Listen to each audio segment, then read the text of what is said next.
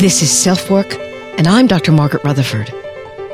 At SelfWork, we'll discuss psychological and emotional issues common in today's world and what to do about them. I'm Dr. Margaret, and SelfWork is a podcast dedicated to you taking just a few minutes today for your own self-work. Welcome or welcome back to SelfWork. This is Dr. Margaret Rutherford, and this is a very special episode of SelfWork, number 200. We're going to be talking about facing self-doubt, but we're also going to be celebrating some today.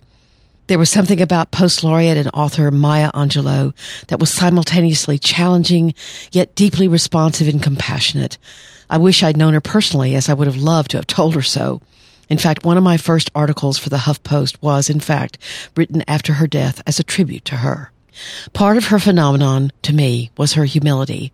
With all the celebrity she had, she seemed to always want to learn and remain curious and to give, always give. So when I began looking for how to shape this, again, I can't believe it, but the 200th episode of the SelfWork podcast, once again sponsored by BetterHelp, I turned to her. So we're going to talk about confronting self-doubt. I certainly had to do my share of that to begin this podcast, and I'll weave all that story in. We all have insecurities. Even the people that don't look like they do. But why does self-doubt stop some people and not others? What gives self-doubt power? There's no classic listener email for today, but several of you sent in congrats, and I'm going to feature a couple of those because after all, this is a celebration. And I more than appreciate those of you who took the time to write or send in a SpeakPipe recording.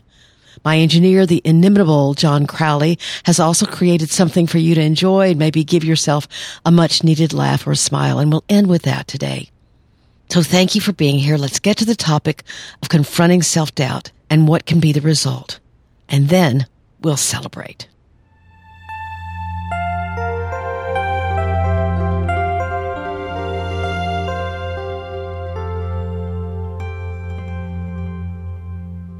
It's always affirming when I'm researching something like today for self-doubt. And what I find from the experts out there mimics my own reasoning. It's sort of self-congratulatory, actually. It's possible maybe I'm drawn to people who agree with me. I'm sure there's some inherent bias to that. But I do honestly try to look for several articles, not just those that say to me, well, I say the same thing. I'm actually generally looking for disagreement or an idea that's floating around out there that's based on something quite novel for me. But this time, I picked an article by Margie Warrell, that's Warrell, that talks about how she faced her own self-doubt. And in her story, she even had the same aha moment I did when choosing to write a book. That moment was when I realized I needed to be okay with writing an imperfect book. She's the author of You've Got This, The Life-Changing Power of Trusting Yourself, and I'll have that link in the show notes. Some of you may think of me as someone who trusts herself completely, and you'd be sort of correct, at least sometimes, but sort of not, especially not completely. I'm especially aware of how my own life experience may limit my understanding of others' issues and problems. What helps me deal with that insecurity is through talking with and treating many people with very diverse backgrounds and beliefs, all with histories of trauma, abuse, and neglect that have made me realize, and sometimes become somewhat cynical about, how mean, degrading, and self-involved people can act toward one another, as well as to their children.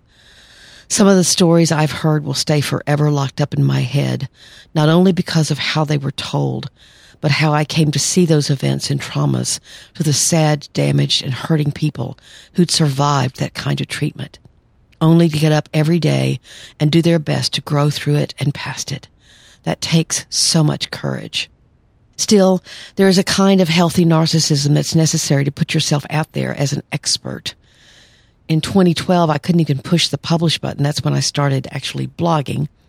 My mentor, Jeanette, did that for me, much to my horror at first. I had to laugh. Okay, so be it. One of the things she had to convince me of was that I was considered an expert in my field. At that point, I'd been a psychologist for over 20 years, but I had all kinds of excuses why I still wasn't an expert. I had self-doubt.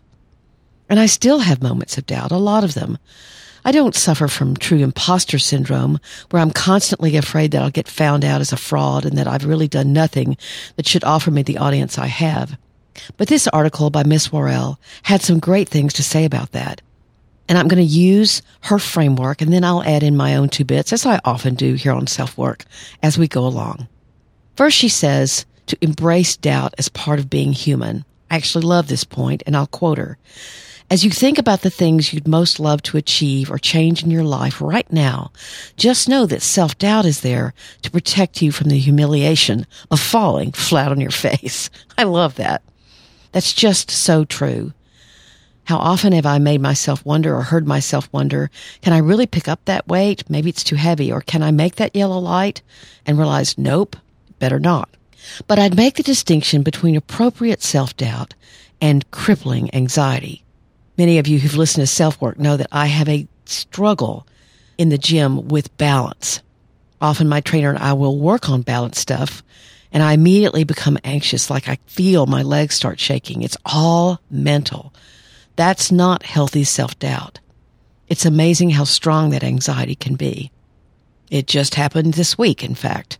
She had a new exercise on the Pilates thingamajig, whatever that's called, the reformer, and I just started shaking. I thought, I can't do this. And yet I made myself do it, which we'll talk about in a second. This leads us to the next point that Ms. Worrell makes. Doubt your doubts. Your doubts are not the truth. We've talked often on SelfWork about how depression and anxiety can lie to you. For example, my body is strong enough to do the balance work, at least most of the time. It's my mind telling me I can't, when all I need is practice. So you have to challenge yourself. I just said I make myself do the things my trainer asks, even though my little legs are shaking like a leaf and it embarrasses me. And then ask yourself another interesting question. What if what I fear is the exact opposite of the truth? Now, that's an interesting thought. What if your mind is saying you're not strong enough, or you're not smart enough, or you're not pretty enough, or you're not whatever enough? And actually, the opposite is true. And you can even think about that. Well, what would I do if that was true? Maybe I should ask myself what that would be like. Her third point is to call out your critic. Now, this was one of the times that I had to laugh because this very much matches what I've already talked about on SelfWork. I've named my anxiety. In fact, those of you who can remember, my anxiety's name is Bob. There are several things that naming your anxiety or calling out your critic accomplishes. First, it provides some detachment. It's not me who's shaking, it's Bob who's making me shake. That detachment can offer you some space to look at your self-doubt or anxiety more objectively. What about this task in front of you is so hard? What if you could approach it a piece at a time? For example, my trainer just broke down what I was shaking about and said, first put your foot here, then here, and we'll stop. If that's all you can do for today, that's fine. Then if you're ready, do this. And just breaking it down really helped. So basically, she was helping me divide it up into things that I didn't doubt quite so much. And it helped me to keep my head on straight, and I analyzed my doubts, something I'm suggesting you do. See your doubt as something you can tolerate and confront, not convince yourself, well, if I doubt it, if I'm afraid of it, then I better not do it. The fourth one she states is to make your mission bigger than your fear. This I definitely did with this podcast. Her comment is, and I quote, letting self-doubt sit in the driver's seat is a surefire recipe for regret and resentment. I cannot even imagine if 4 years ago I'd had the idea of doing a podcast and then shied away from it. My gosh, how my own life has been enriched. I've learned so much as every week I research interesting topics for you, and I've gotten to meet, at least sort of meet, all of you from all over the world. The mission of SelfWork was bigger than my self-doubt. I didn't let it control me. I noticed it, I was aware of it, and I'll talk a little bit more specifically what I was really afraid of in a second. Her fifth point is to build a tribe of believers. And she says, when you surround yourself with people who bring out your best and embolden your thinking, you can do more, be more, and give more than you ever could otherwise. Boy, have I been so lucky to build a great team, and all of you are part of that tribe. You've emailed, texted, contacted, written reviews, given ratings, most of them encouraging and urging me on. Hey, listen, I've made mistakes along the way. In fact, I need to mention one now. I saw in the critical reviews that someone who is a PsyD said that I was incorrect, that I had said PsyDs or doctors of psychology don't write dissertations, and I was told that's incorrect. So I apologize to all of you PsyDs out there. But I certainly couldn't have done 200 podcasts and not gotten a few things wrong. I appreciate those of you who have respectfully sent me emails to let me know about that and promoted good, healthy discussion with me. So basically, you don't want to berate yourself for self-doubt. It's there to keep your own energy safe and secure. But it can also become a hurdle if its voice becomes too strong, not a helpful reminder anymore, but an unhelpful inner voice. And it can lie to you. A great way to confront is to wonder, what if the opposite were true? And now I'll share with you one of my major insecurities about this podcast.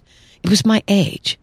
I was 61 when I began SelfWork, and what I feared was that ageism would cause people to reject the idea of listening. In fact, I remember doing the podcast cover, the very first one, and I wondered, just how old do I look?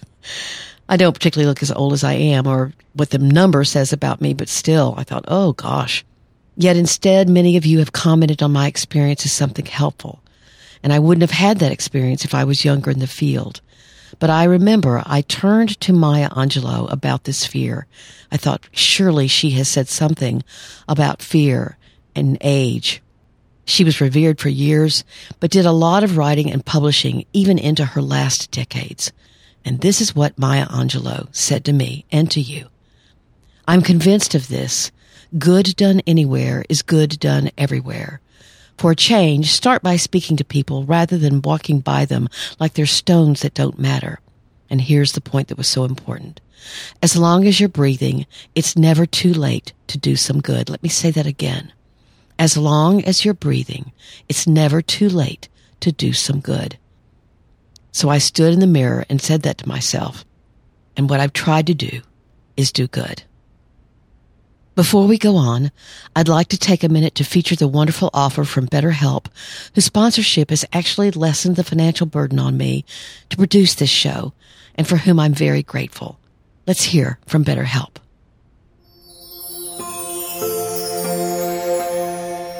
When I was approached by BetterHelp now several months ago, COVID hadn't emerged, and I'd maybe conducted a handful of telehealth sessions, mostly when someone was sick and couldn't make it into the office. Now, 5 months later, I'm even more of a believer in telehealth. It took some getting used to, but actually, clients sometimes seem more relaxed. It fits better into their schedule. And although many have told me they miss seeing me in person, it's still been a very fulfilling relationship. I've even started new patients, and they've told me they had positive experiences, so we've never actually met in person. BetterHelp is rated the #1 online therapy service that's available to you wherever you live. Confidential and highly personalized, it's much less expensive than normal talk therapy. You can text, have video chats, or just talk on the phone. You outline what you're looking for, and BetterHelp suggests several therapist options for you. If you don't seem to find a way to connect with one, they'll ask you more about what you're looking for and then suggest others. I, of course, tried it out before I was going to recommend it to you, and the 2 therapists I had sessions with listened well and made great suggestions for me, and one said, actually, I might make myself. I talked about my own panic disorder and a very scary situation I'd been through, and they were caring and thoughtful. And I was amazed at how easy it was to get in touch with them to make time changes, for example. Although BetterHelp can't be there in emergencies, nor could any online provider, they have all kinds of information about what you can do in that special circumstance. And today, BetterHelp has a great savings offer for you. If you use the link trybetterhelp.com/selfwork, again, that's trybetterhelp, HELP.com/selfwork. You can enjoy a 10% discount on your first month of sessions. After 5 months of seeing how people relate to telehealth, I'd highly recommend it. If SelfWork has helped you, maybe BetterHelp can give you an even more personal experience with therapy.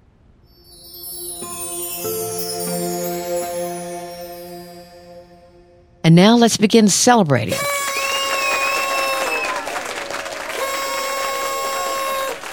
So many of you have written to thank me for doing this podcast, for me trying to do some good, as Maya Angelou would say. You've told me what you've learned or how you've grown, and maybe even said you'd be trying therapy because of it. That is such wonderful news. I asked over the last few weeks for a few of you to send in your own thoughts about self-work or my book that I've been so passionate about, Perfectly Hidden Depression. And I've chosen 2 of those entries that were especially poignant. You may not ever realize what these kinds of comments mean to me, and many of you have sent them over the years. But it's like putting a buck in a street musician's guitar case, or thanking a nurse for their kindness even though it's their job to take care of you, or noticing when the server at Sonic looks tired and so you say how much you appreciate the way she always makes sure your Sonic drink is like you like it. So I should say thank you to Amanda, who does just that for me here in Fayetteville. So now let's feature Victoria talking about what the podcast has meant to her. I teared up when I heard her words. Hello, Dr. Margaret. My name is Victoria. I live in Tennessee. And I know I'm late to answer your question as to why I listen to SelfWork, but I promised myself I would do this. I listen because SelfWork helps me be a better version of myself. I'm a baby boomer, and I grew up in an era where emotional mental health was just not discussed, not nearly like it is today anyway. So it's no surprise that I was not prepared to handle things like divorce, alcoholism, and definitely not prepared for the suicidal death of my oldest son at the age of 34. So even though I have grown leaps and bounds in my mental health, thanks to professionals like you, I continue to look for ways to grow. Your podcast, books, blogs do just that. I cannot express the depth of gratitude I have for not only your wisdom, knowledge, and experience, but also your generosity and ability to share it so freely and eloquently as you do. Thank you, Dr. Margaret, for helping me better equip myself for this journey we call life. With deepest appreciation. Second, we'll feature this listener's comments about Perfectly Hidden Depression. So many of you have followed that path with me as I figured out what I wanted to say about this combination of perfectionism and depression, something I felt so passionate about for the last 6 or 7 years, and you have fueled that passion. Many of you have actually joined the Facebook closed group just because of that reason, so we can talk more about Perfectly Hidden Depression. So not only do you have more access to me, but so many amazing people from all over the world. Hello, Dr. Margaret. I have had your book for months now, and now I have your audiobook. My schedule's pretty busy, and so now I'm listening to it, and it has truly locked me in. You have set me on a path of true recovery of me. I cannot thank you enough for writing this book. With a private library of my own full of self-help books, your book has hit home with me on every level. My journey at almost 60 is going to be amazing. You've helped me realize and uncover and log, reflect, and feel again. I cannot thank you enough from my whole heart. Thank you. Again, such a beautiful tribute to the book and to its mission to help those who can't find themselves anywhere else, and they find themselves in Perfectly Hidden Depression. Something I've definitely discovered in doing self-work and everything else I've done in the last 8 years is how much I need the help of others, their belief, their talents, their energy, their ideas, and their caring. All have become my friends. From my Northwest Arkansas mentor and sometimes tech guru, Jeanette Baeza Collins, to my California art director, all-around assistant, and now publicist, Christine Mathias, who has made it her passion to get the word out about Perfectly Hidden Depression, to my audio engineer, John Crowley of Loudmouth Studios in Little Rock, Arkansas, who makes me laugh with his playfulness and who makes magic out of my ums and wells, to Jody Smith, my on-call podcast guru from Georgia, who steps in and fixes the podcast or teaches me something new and needed, to Will Collins, Jeanette's actual husband, who stepped in as a graphic designer. His business is Archetypes here in Northwest Arkansas, but who also calms me down when the website is doing something weird and, of course, fixes it. All of these people have been my fixers, and I need all of them. I couldn't do this without any of you. You are absolutely, got teared up. Goodness. Okay, I think I've recovered.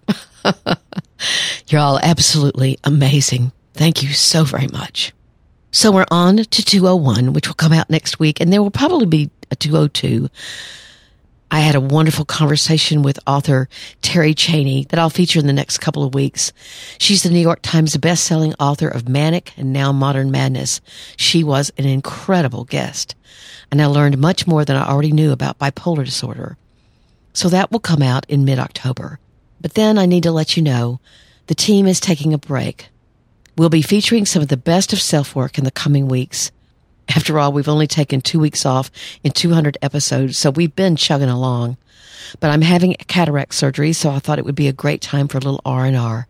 I hope you enjoy the podcast we choose, and we'll all be back and raring to go in November. And now, roll of drums. Here's the special treat that John Crowley has devised for you. But before we listen, please accept one more time my gratitude. It's an honor to be your podcast host here on SelfWork and fellow student. So I'll be signing off, but stick around a minute or two. I promise it'll make you smile. Take very good care and stay healthy. I'm Dr. Margaret, and this has been SelfWork.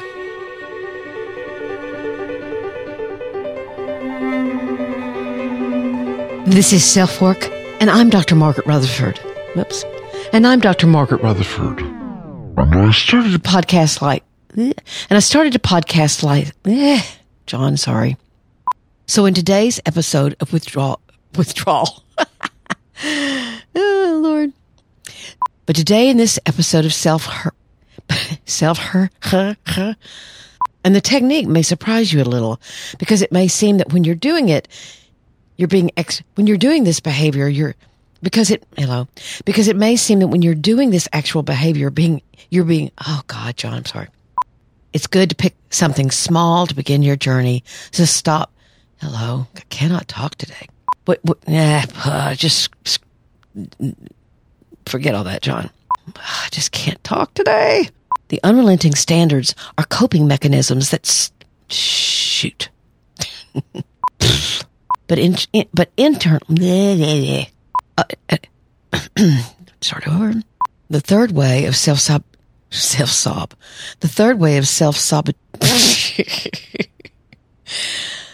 oh goodness. Different authors offered.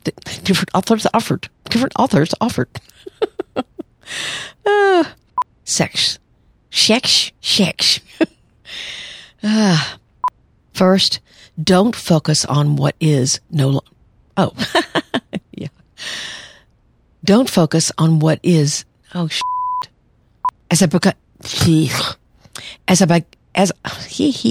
Maybe you kept accomplishing. New word. So that's has served as you've been triggered by the oh shit. Agoraphobe. God bless. I should hang it up. Involved with a psychologist. Very involved with either a psychologist. No, just let me start over. But I hope it isn't. I mean, I'm about to burp. Take very good care. This is Dr. Margaret. No, wait. I'm Dr. Margaret.